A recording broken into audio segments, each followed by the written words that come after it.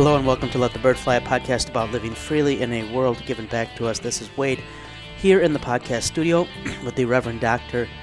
Michael Berg, professor. Now, let's just make very clear that I don't have a PhD because that's in the news right now. Well, it's a PhD in my heart. It's a PhD in my heart, yes. And I'm okay with that because I never wanted or I didn't have a chance to get a PhD. That was a great article I shared with you, though, huh?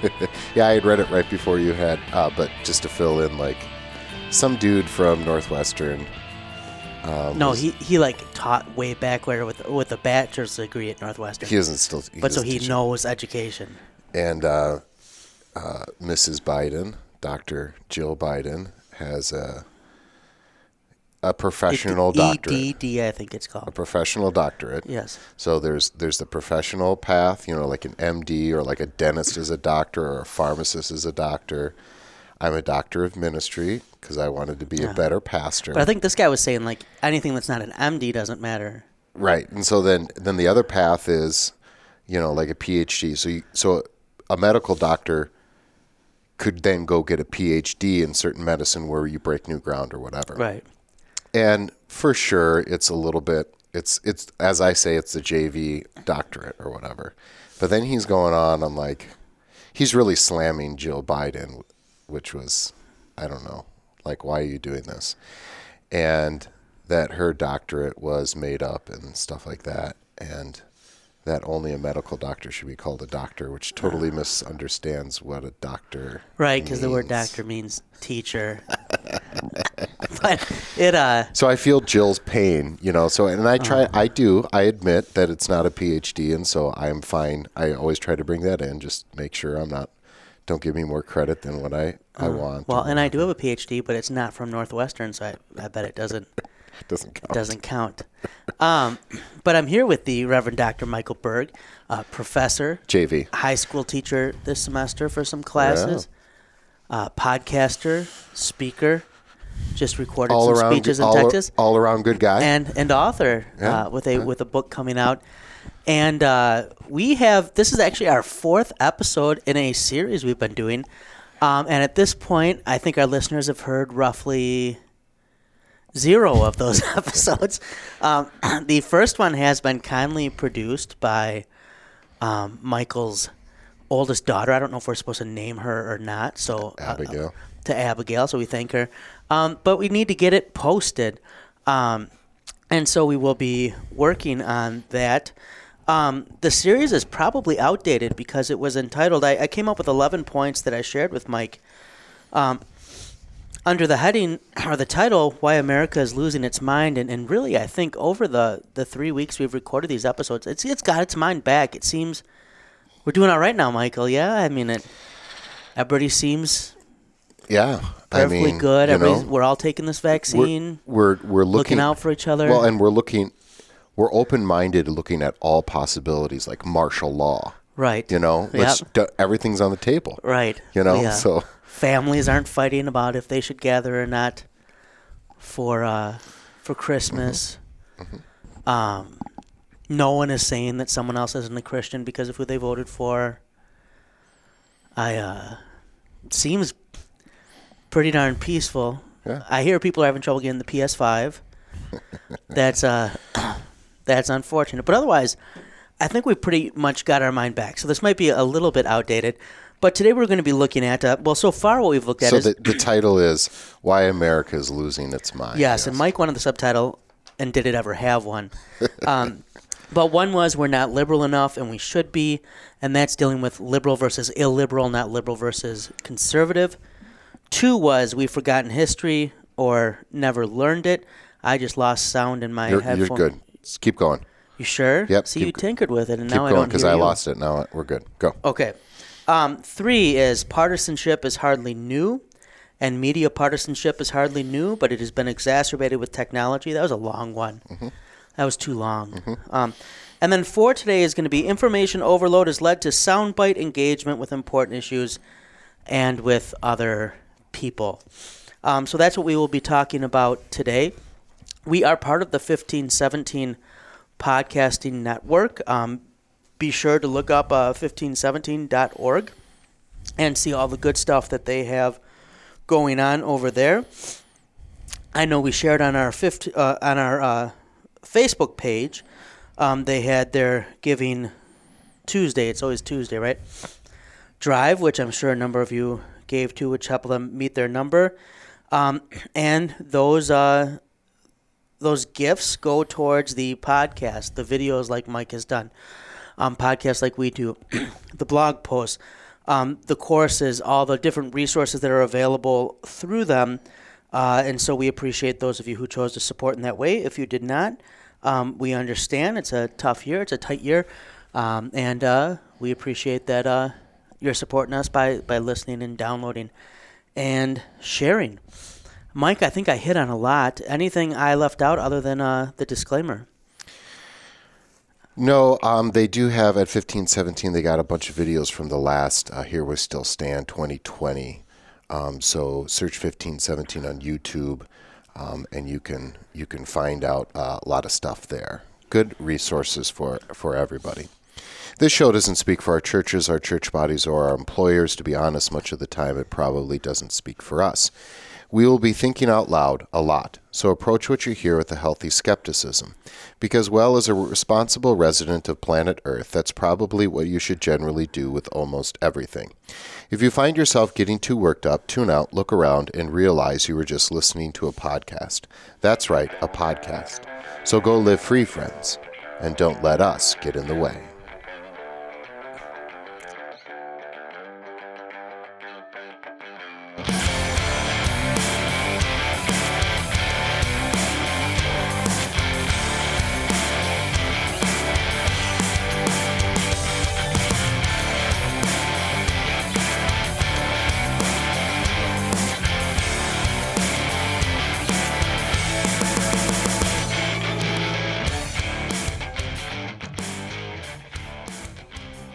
And that brings us to what would be our free-for-all. I don't think we have a traditional free-for-all question, but I told Mike, well, let me take the lead. We'll talk about a few things as we're here on break and leading up to the Christmas holiday. I know this will probably be coming out after Easter, but we're leading up to the Christmas holiday right now. Mike, anything you noticed differently about me today? Not one thing. What did I message you this morning? What time did I get here? Oh, that you on a not class day. Yeah, you were here before 8 o'clock, I think, maybe. Yeah. It was very good. I got up very early. I've been, guess what time I've been going to sleep on average lately? I checked my Facebook. 6 a.m. Yeah, that's my not sleep healthy. schedule has not been, it's not been good. That being said, I have learned so much about true crime. Yeah. Yeah. It's been So I think about this a lot because I am definitely go to bed at a reasonable time, get up. I'm here, not always the first one on our floor, but first or second on our floor. Although actually, sometimes third. We've had some early risers. Yeah. And who's fifth, I wonder, out of the department? Yeah, I don't know. You're out of the department. You're second to last. Yeah, but the other person's part-time. Yeah, and doesn't teach till much but later. But he rolls in late. He's a late, whatever. So. I'm always on time for my obligations, so let's make that That's true. Yeah. And I think to myself, by the time Wade gets up, I've probably done all the work that I needed to do today. I think that's fair normally, yeah. However, I'm the type of person that says that give me what I need to do and I'm going to get it done and then I'm going to be done. But I have more output than input, and that's dangerous as a professor. Oh. So you may not be as, let's just say, disciplined as I am, but you're going down rabbit holes that I should go down. Not all the rabbit holes you go down, I should go down, but I should go down more rabbit holes. And so I do think about that. I got down one the other day on ducks, and I but you don't want to know. Ducks are like dolphins. They're on my naughty list. But I think, who's more productive that way? I wouldn't say I'm more productive. Yeah, I would say I can be pretty productive at night, like after the kids have gone to sleep and stuff. The problem is I found, like, rather than going to bed at like 1 or 2, like going to bed at 6. That's bad. Yeah, because then you got to get up like the next day. And so I've pulled like 3 all-nighters in the past month. That's And not good. You know what the best part about an all-nighter is, though? It is like the 7 or 8 window where you've made it. You've made the commitment. You're to the next day. The problem is like noon. Yeah. And then you want to sleep till like 9 at night. And then guess what you end up doing? Staying up late. Staying up till 6. So it's interesting. We should have like a nurse or somebody from the nursing program come on here, because those cycles are interesting, right? Yeah. And the only way to break it is with an all-nighter and a lot of caffeine. So, like, my 12-year-old daughter right now wants to get up early. Yeah, there's something wrong with her. And I said, she just says, I want to get up. And I was that way when I was that age too. And then I said, that'll change for you. She's like, no, I'll always be a morning person. I'm like, trust me, when you get to be a teenager, things will change. And it is funny how there's different types, older people like get up at like 4 in the morning. Although I had one older couple that was, they were both, I would go visit him. They probably could come to church, but they probably shouldn't. I would go visit both of them on a monthly basis. And I'd set up for I'd be there I'll come over at 10. And they're like, can you make it 11? We sleep until, and I'm like, you guys are in your 80s and you sleep in? Yeah. Good for you. Yeah, you should. Maybe they had a nightlife. I don't know. So some people do buck the system. Yeah. Well, so, it worked out well. I even thought, I messaged Mike like, hey, not sure if you're going to be at the college. I'm up, pulling all-nighter if you want to record, whatever else. And then he said, oh, yeah, I'll be there 7:45 to 2 or whatever, because he's always very, he does his job, right? This seems pretty unpatriotic to me, but, and so then I'm like, oh, I'll bring you breakfast.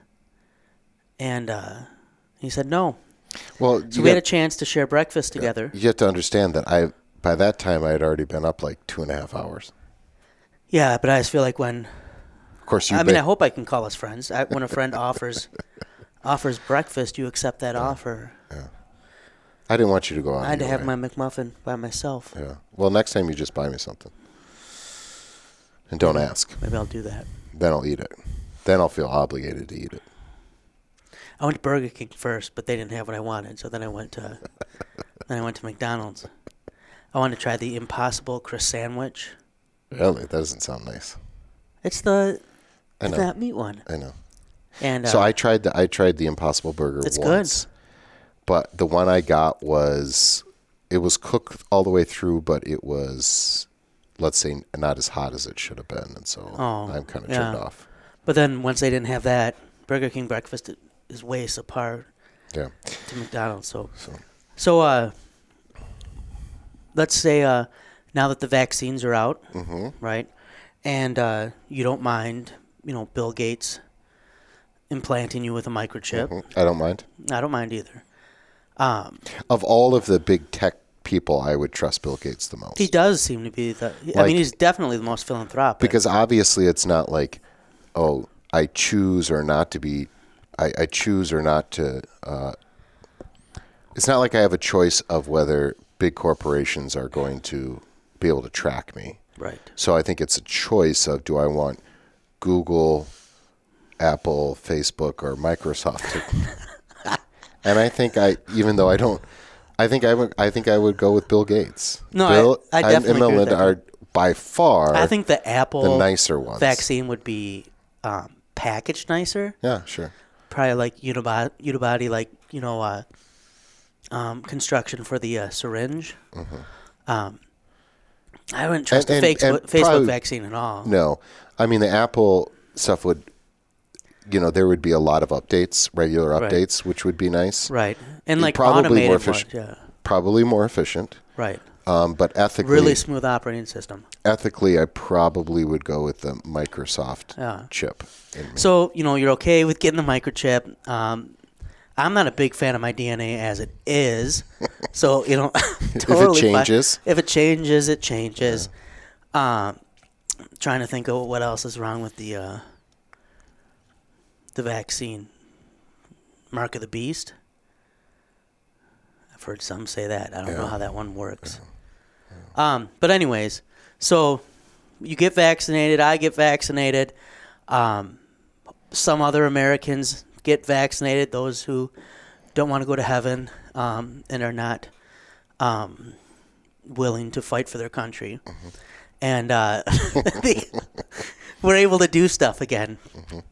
What is the thing you'll be able to do again that you haven't thought about the most so far, that you've really missed a lot, but you think that actually would be one of those things when you're able to do it again, you go, I miss this? For a while, we've been in Milwaukee going on our 4th year, and I know Milwaukee. My wife knows Milwaukee, but my children don't. And so we were thinking last summer things had settled down. We're both in our grooves, and the kids are a little bit, settled or whatever, that we would like the art museum, go downtown. Good choice. All those kinds of things. And then that kind of got blown up. So I'm thinking hopefully, I don't know if it'll happen this summer, see how many people get vaccinated. But you'll know if they are, because they'll be walking zombie-like. Yeah. So, I'll program my chip to, I think we have some autonomy with this It'd be nice chip, if we right? Do. I hope so. I mean, I'm not saying that I have free will, but I'm guessing that I don't really want that anyway. I'm guessing that I can make suggestions to Microsoft or whatever, probably write a letter to Joe Biden. Say, would it be okay today if I was allowed to go to the art museum? Yeah. So that's a good answer. Yeah. No, I think that would be something that I would be like. Normally, this time of year, we'll go ice skating as a family. That's not going to happen this year. That kind of stuff. Yeah. And to travel, we've 3 holidays in a row we've planned stuff and canceled. So probably do that too. I think those are all very good answers. What about you? Yeah, I mean, we're saying stuff that want to be on top of the list. So obviously, I'd like to see family more or whatever else. But you maybe get back into a groove of going to the doctor, because I noticed that you like going to the doctor and being a healthy guy. I only go to the doctor if it's my knee is like my leg is bent backwards, or I need my microchip. We should talk. You know who didn't have doctors? Most of human history. Yeah. And the doctors they did have did terrible things to them. Yeah. Like drilled holes in their head and poured milk in it. I'm thankful for medical progress. I just only want it in extreme situations. Mm-hmm. That's very wise. So some people, this sounds crazy, but some people would say, if you go to the doctor on a regular basis, then you will have a less chance of getting to those extreme and very painful and expensive situations. Yeah. That's why I go to Jesus on a regular basis, Michael.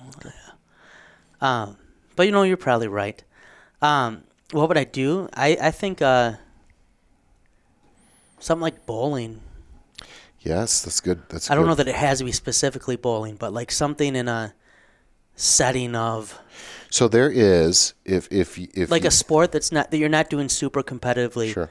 It could be, for all I care, cornhole or whatever what do they call it? Otherwise, bean bags. Bags and whatever, or a bocce ball, whatever. But something that like is not super competitive and something you can do while socializing. So there is a bar that has a 2-lane bowling alley underneath. Like old school, like there's a guy back there setting up the Houston, where my wife is pins. from, used to have a 3 or 4 lane bowling alley. And it's kind of like now like a, one of those Milwaukee things that you want to do. And we did that a couple years ago. Have you done the duck bowling yet? No. I haven't done that either in Milwaukee. No. So anyway, that would be maybe an outing someday we could do. That also brings another free-for-all for down the road. Best sport, we roll things. Yeah. When you have bowling, bocce ball, cricket probably to an extent. Would count. Well, I don't think you roll stuff. I think we give a broad definition. Okay. But you do stuff underhand. How about that? They don't do underhand stuff in cricket, do they? Don't you throw the ball underhand in cricket? No, you throw it down. Oh, I thought they had to throw it underhand like girls. No. Not like girls in a bad way, but like fast pitch softball. Yeah. Which I'm a big fan of. You are? Which also, men can also play, but. Oh, yeah, for sure. Well, that's nice. What's your stance on cricket? I don't really think it's a sport. Well, I don't understand it, so I'm not gonna make a judgment. It seems like people got bored playing pickle and like just tried to add a couple elements. I mean, which pickle was a great game, but it was yeah. like a sport of necessity. Right. Because you didn't have enough players, or you didn't have a bat. diamond or You didn't anything, have a bat or something. Yeah. No, before I look down my nose upon that sport, they're doing that without gloves. You know what I mean? I suppose. It's kind of like, it's kind of like the rugby of baseball. Like football and rugby are somewhat similar, and like, holy crap, those guys are doing it without pads. You missed a Telegram discussion about this a few weeks. All right. Ben and I hashed this out. Okay. I'll look back. All right. It was one of those things at like 4 a.m.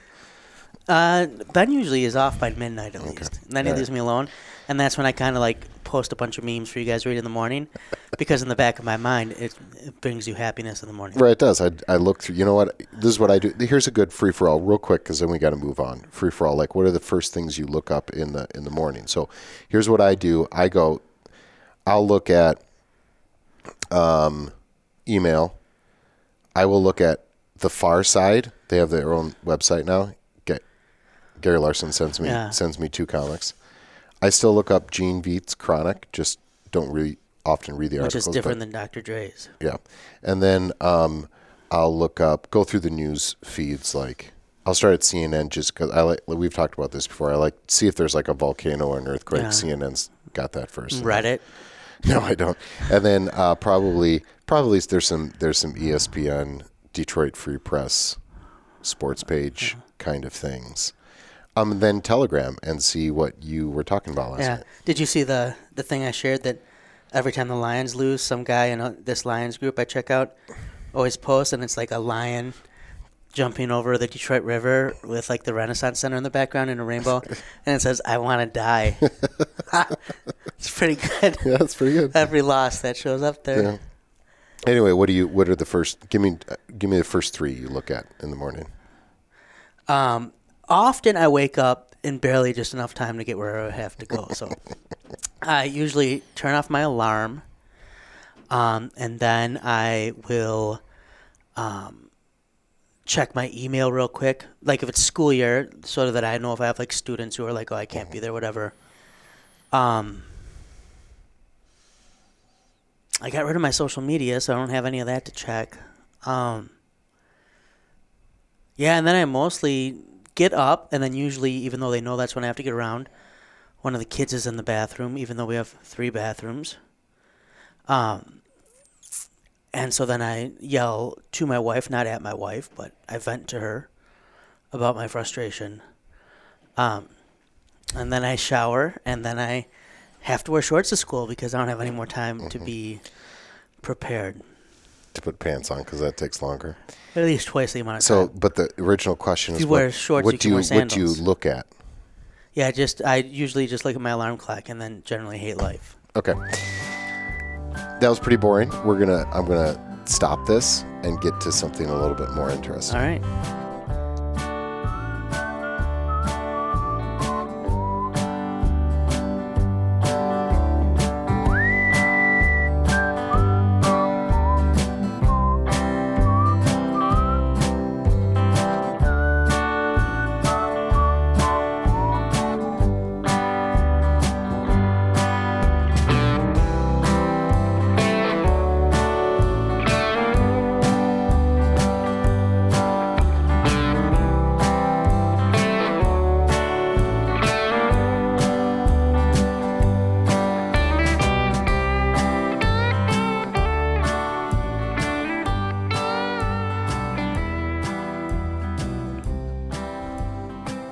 We're back to our podcast here, our string of you mean our main topic? Why America Mikey is losing its mind. I'll take this. I was very confident. Yeah. I'm like, I'll take this. punch the button. Know back to exactly what I'm going to say. Podcast. We're back for our thing that we're doing here. We are doing a series on why America is losing its mind. We talked about why we're not liberals anymore, and that's a bad thing. We've forgotten history. We talked about partisanship, and now we're talking about information overload. And too much information, we've talked about this before, that sometimes too much information is or I should say, the access to information is a good thing. Right. But the more access you have, the less you know that information. Those things go hand in hand. So we may bemoan the internet and stuff like that, but the ancients bemoaned the book. Right? Because you didn't have to memorize things anymore, or at least you didn't. You didn't. That was not the main way that you would learn, kind of thing, or whatever. But the internet is a little bit different. And Socrates was worried about the written word. So this is nothing new, is what we're saying. So what do you mean by information overload, though? Because that's a little bit more. Too much information to the point where you can't even process, maybe. Yeah, and I think, I mean, you put it well when you mentioned, too much information in the sense of not knowing what to choose. Part of wisdom is being able to apply your focus well, right? To choose where to begin an inquiry. And it's kind of like a true crime story, right? I've been watching these. And sometimes you'll have the case where there's just no evidence, and that's really hard, right, for the detectives. You've got no leads, you need leads. But then sometimes you'll have like the one where they put something out to the public, and they get like 30,000 calls, and it's more than they could possibly track down, and they end up like, dealing with like 1,000 of those calls that are like someone who thinks their kind of odd uncle could be the suspect, and they're clearly not, but they got to run down all these leads. That's what I'm getting at somewhat with information overload. We're kind of bombarded, and it becomes very difficult to decide what to focus on or what to consume. And so it becomes very difficult to focus. If you're on the internet, you'll oftentimes see people, type out TL, I think it's semicolon DR, too long, didn't read. Sometimes maybe you have the experience, I know you do, Mike, where someone sends you a video in Telegram, and you're like, this is a 15-minute video. Do I really want to give this video 15 minutes of attention? And I have a feeling that 99% of the time when it's for me, you don't. I don't. Right? Yeah. And that's part of what makes it kind of fun to share stuff, too, is in the hope that one day you'll really miss out on something that you'll regret having missed out on.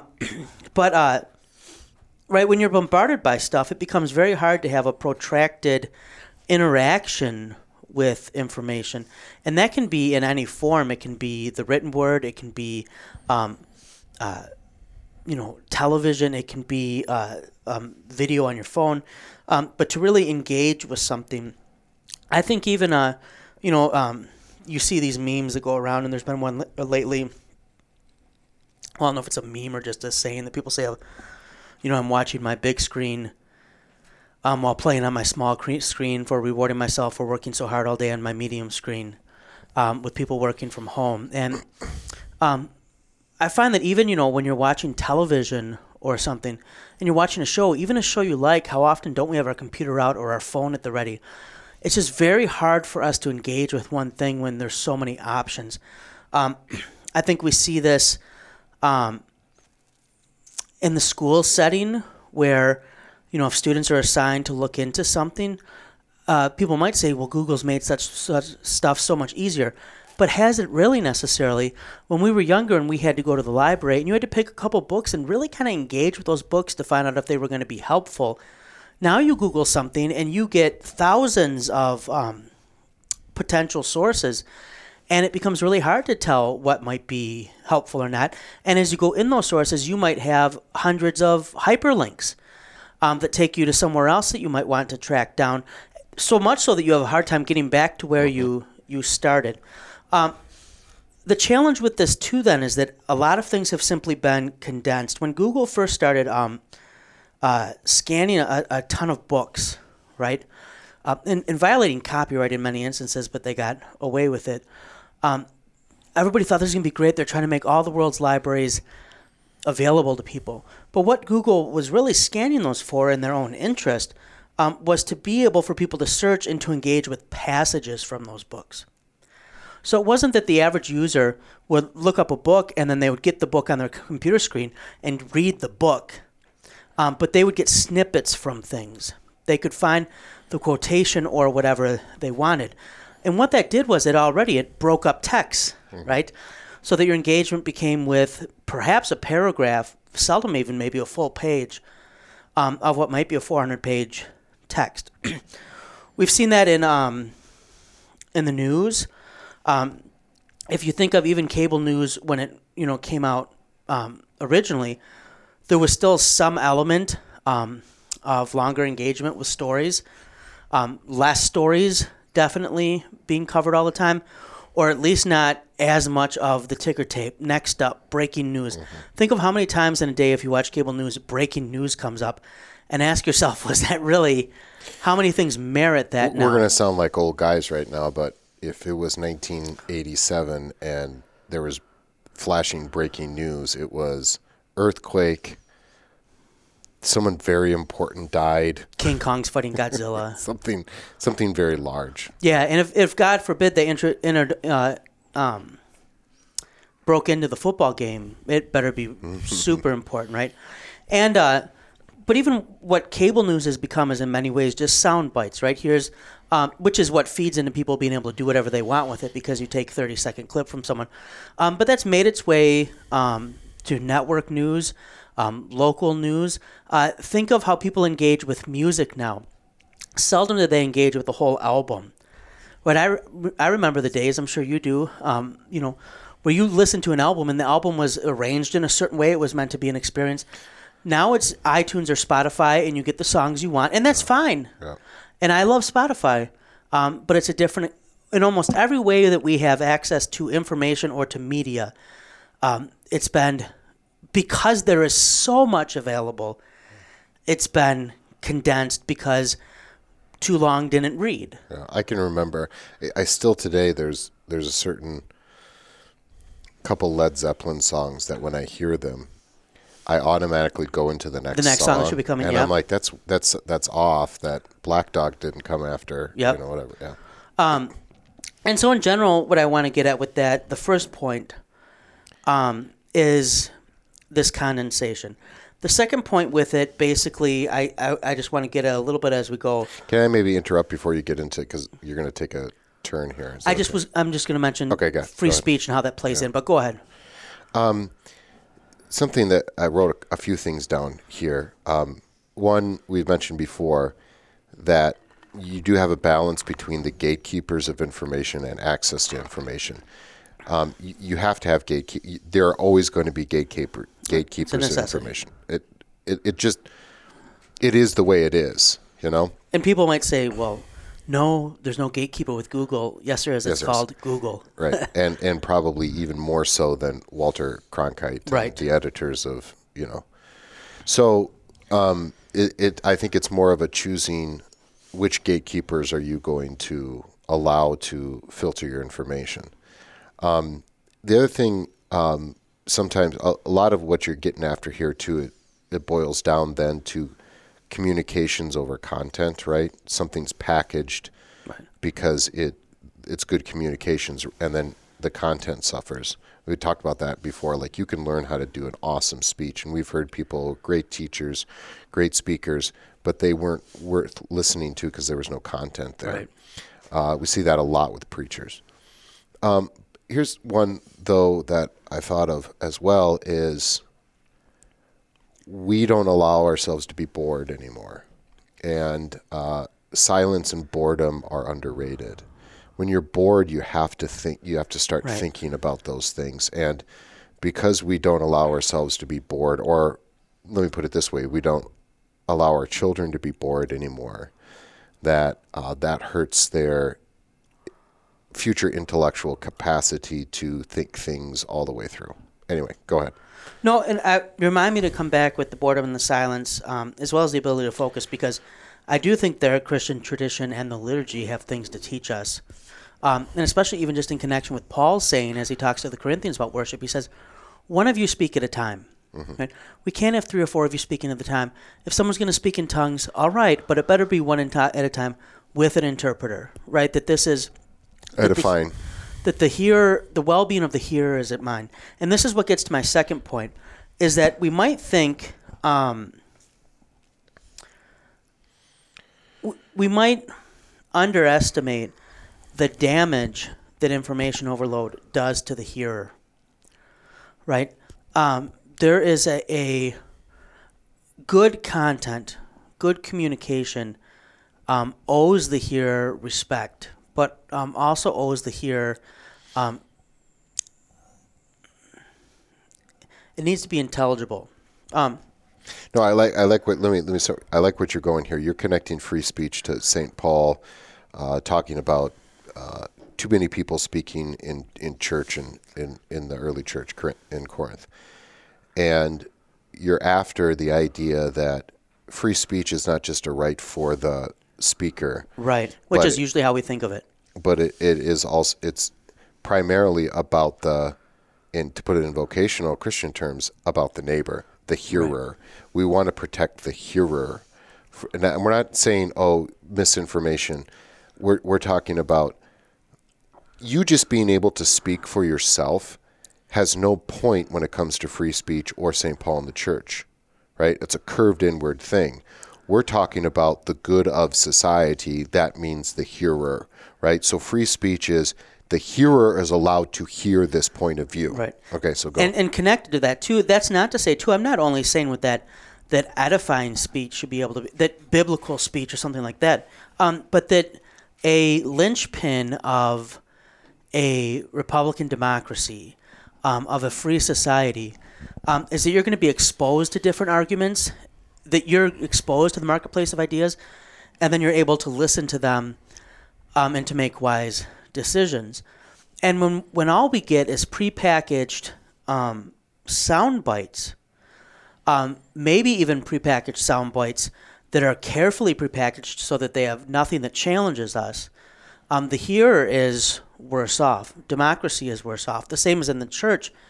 The hearer is worse off when they're not being fed with the whole counsel of God and they're just getting platitudes or market-tested sermon series. The hearer needs to be challenged. They need to grow. And so information overload. And the result of that is unthoughtful sheep, lemmings following you. And so information overload, whether intentionally or unintentionally, certainly unintentionally when it comes to, as you said, the internet and the blessings it brings, we can do research now that we wouldn't have been able to do 30 years ago without flying across the world. But these things, whether intentionally or unintentionally, have done harm to the hearer and her or his ability to focus, to discern, to be challenged, and to actually want to and welcome being challenged, to defend their positions in something more than sound bites or bumper stickers. And I think this has become a real, and this is not even just an explicitly American thing. It's a 21st century thing, but I think it's pronounced, especially at this time in America, where something needs to fit in a tweet or in a, if you're lucky, 120-second piece on TV, or a what do you get? Maybe one page of engagement with people before they give up or don't give up in written text. And this is true in literature too. Books are getting shorter. Font is getting bigger.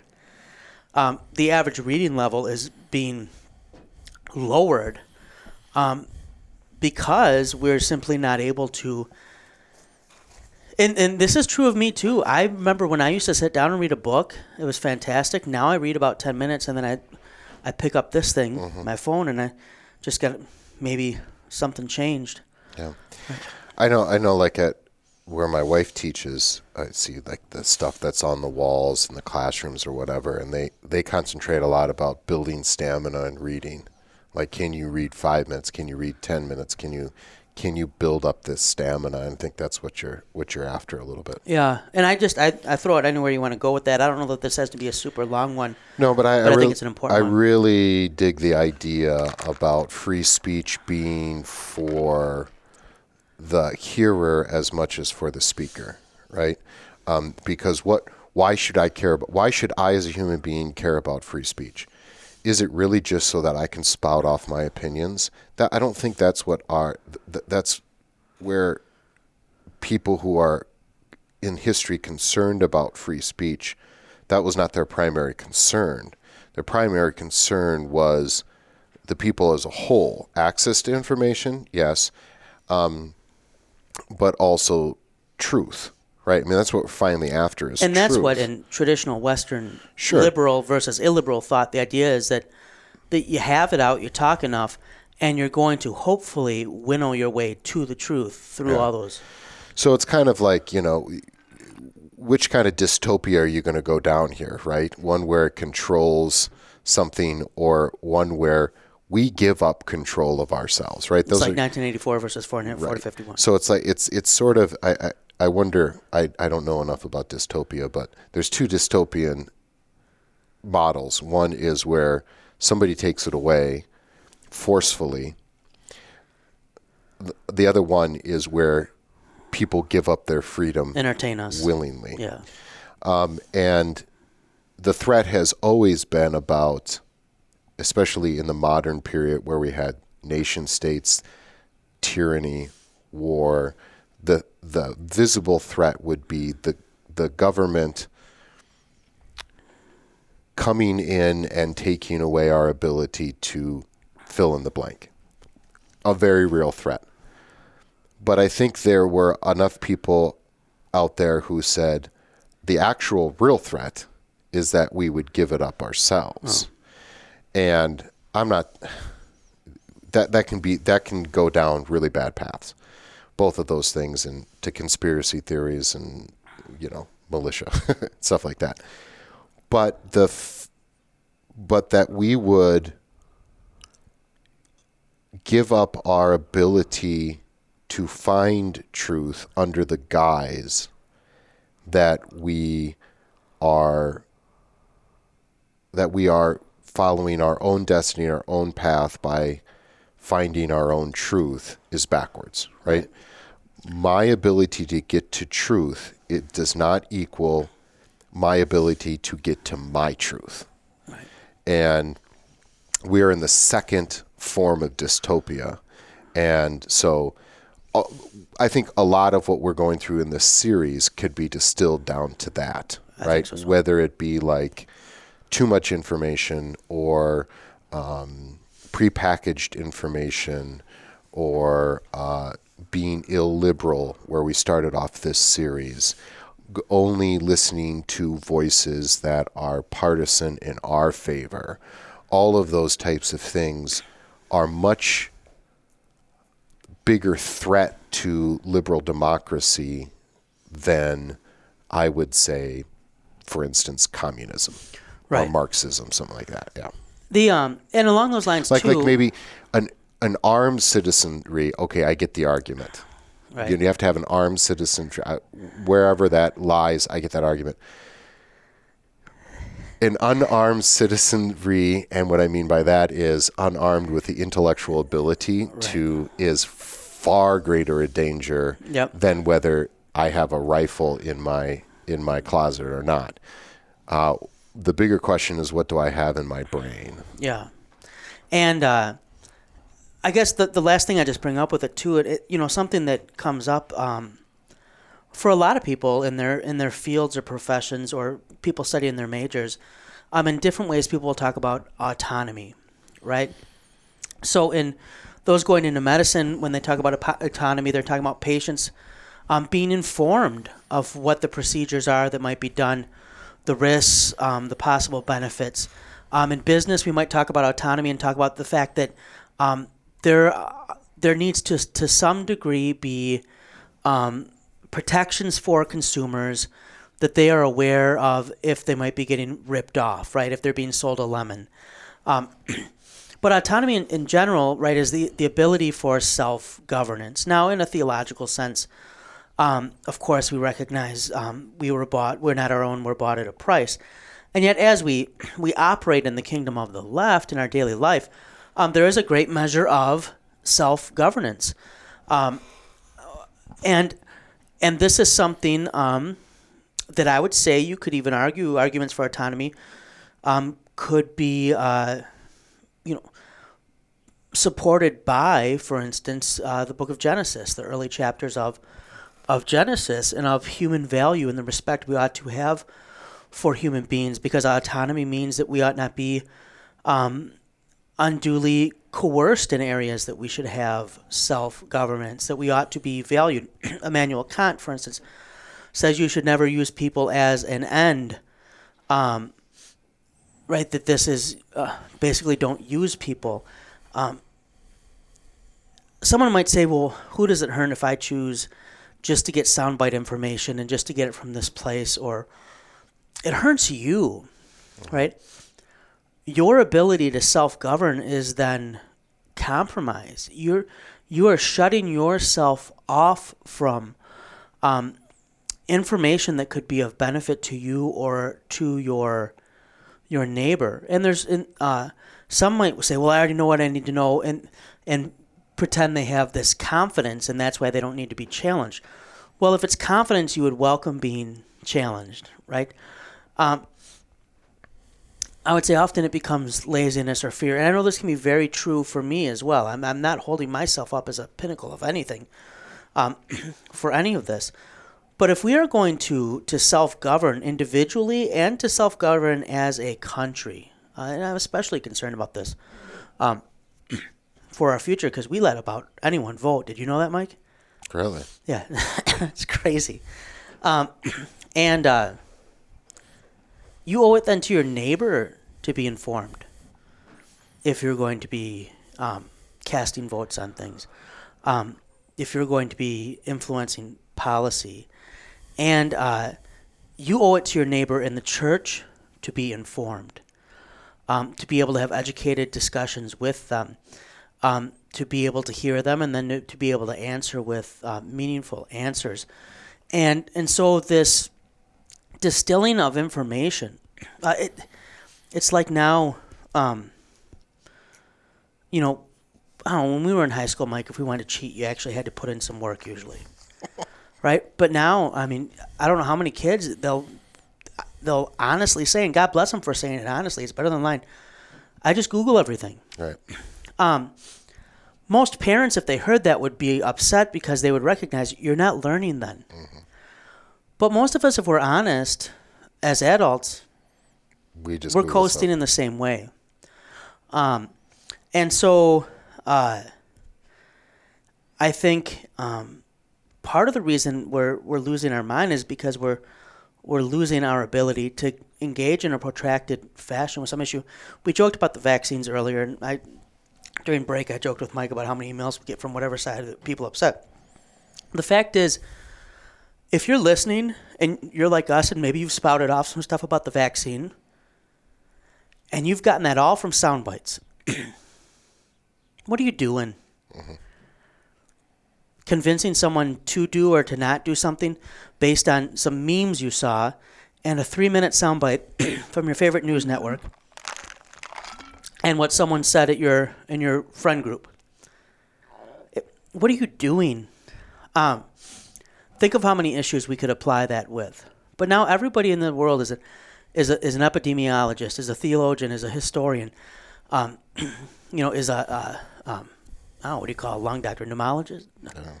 Someone with pneuma? Sure. I go to an asthma doctor. That's the only doctor I regularly go to. But everybody is these things. And what is it based on? When was the last time someone that you sat down and you actually read it, but this is an RNA, mRNA vaccine. It's going to change your well. Yeah, we don't know enough about DNA to make those those. This is If you ask me, if you really push me, what's DNA, Wayne? I'd be like, I don't know. I sent mine to Ancestry.com. It's like, what? Well, and that's, I know we've talked about this before too, such a frustration in the scientific community as every discipline that, that their research paper that was dutifully researched and put under the microscope of a peer-reviewed journal, by the time it got to your news feed, it's been so jumbled and made this headline package to say, science has proven that whatever. And the original author's like, no, there's so much gray area here. We don't know. You've simplified this way too much. To be able to, I mean, when we talk about DNA, we have helpful pictures like information or compute that changes. We're saying, let's rethink this now that we have more information. So, Joe Schmo down the street who is spouting off these kinds of things, you got to be careful there, right? You got to be careful. Although he's surely done his research. Right. But even if he had, here's the other thing, more than just sound bites, I kind of get a little irritated too when someone reads one book and it's an expert. Right. Right. So I read the whole book and now I know everything about how to pick stocks or about education or whatever. Right. I have a lot of that in my life where some mildly educated people, right? And I'll put myself into that category. I'm mildly educated. So I want to be careful here, but I think we both have done enough education to know, wow, a lot of this stuff we're just kind of grasping in the dark at. Yeah. And I joke with vaccine stuff, but this can go both ways. This can be those who right out of the gate were, 100% sure you have to get the vaccine. This is the safest thing ever, whatever, based on no study. This can be the people also who are, I'm not the ones necessarily who are reticent, but those who are like, oh, this is Bill Gates microchip, right? It's just acting without information. And this is where, too, I think, honestly, long protracted engagement with something, I've found at least the more I study something, the less I realize I know. Mm-hmm. And there's a real health in that. The more you know, the more you know you don't know. And that's, you don't get that in sound bites because you don't get enough engagement with it with the sound bite to be challenged. A sound bite is almost by definition overconfident. Right. Because you... And what are you supposed to do with a bite? You consume it. Yeah. There's overconfidence there. Right? Inherently. Yeah, and so I think, I just... Because no soundbite ever says, hey, things are still up in the air. Oh. Right? And that's not to say everybody needs to be reading 100-page, 200, 300-page sources. Yeah. That's not to be saying everyone has to watch all documentaries all the time. It is simply to say that at a certain point we've maybe got to give up on the too long didn't read response to almost everything and engage a little bit more. And I know we can because we can binge whole seasons of shows. Sure. And track the plot line and empathize and be drawn into the characters. And know every detail. Right. But part of that, too, is the challenge. We also need to have avenues to be able to do so. And maybe we can end with this idea, go back to the idea of boredom and silence. And you... And here, the liturgy, I think. You mentioned that the history of the church and the liturgy is very helpful. That I think for a very long time, church has become a soundbite, right? Right. It is market-driven in a lot of different congregations. And it'll bring in the money, and it'll maybe even do a lot of good. But at what cost, right? And you and I both, when we engage, especially our juniors and seniors in classes, I think they're frustrated by that. They're frustrated by the shallowness of the church. Right. And there's... With a handful who also really love it. Oh, sure. Yeah. So the idea, like, this kind of line that we were fed, high school, college, seminary, early ministry, you have to do this in order to be relevant, which usually boiled down to being shallow, mm-hmm. right? And you and I could see the writing on the wall that this is not sustainable. It's not sustainable for a liberal democracy. It's not sustainable for a confessional church. And I think there are people that are eager and hungry, starving for both in their civic life and in their church life. And so, what would I suggest and not, what would I suggest and then not live by would be, you don't need to have all the information at your fingertips all the time. Like the stuff that you need to know right now, the headline right now, let's be honest, you're going to forget in 45 minutes anyway. Not every meal has to be a buffet. Have some time for silence. Hear the quietness, especially, I don't know when this which the liturgy has built yeah. into it, yeah. This will be outdated by the time it comes out, but especially in Advent and Christmas, listen to the silence. Take a page from Mary, who pondered these things. Sit down and it's you don't have to get through the whole Bible in a year, kind of thing. Just read one thing very slowly. Really engage the text for that week. Read one book very slowly.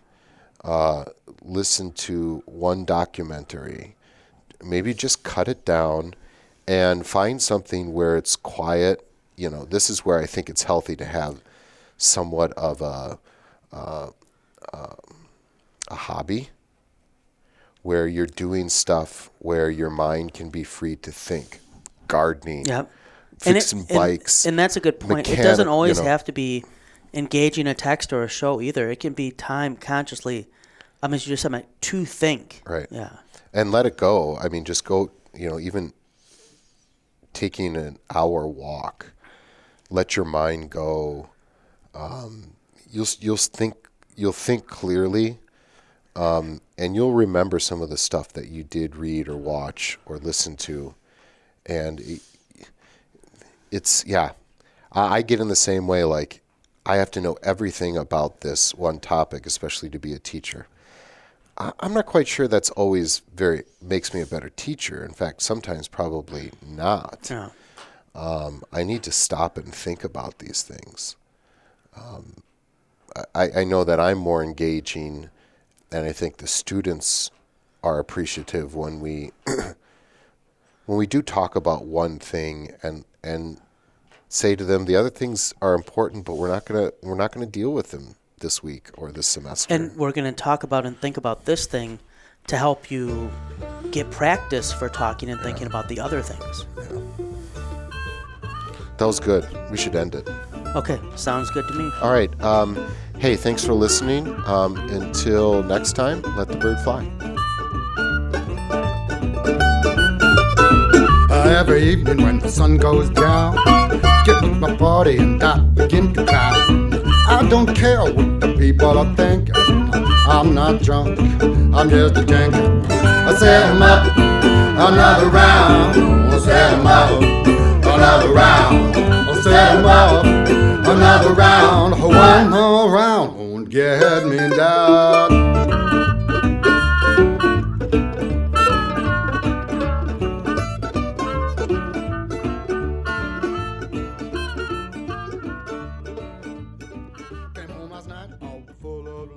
My babe began to fuss and I said, honey, I don't care what the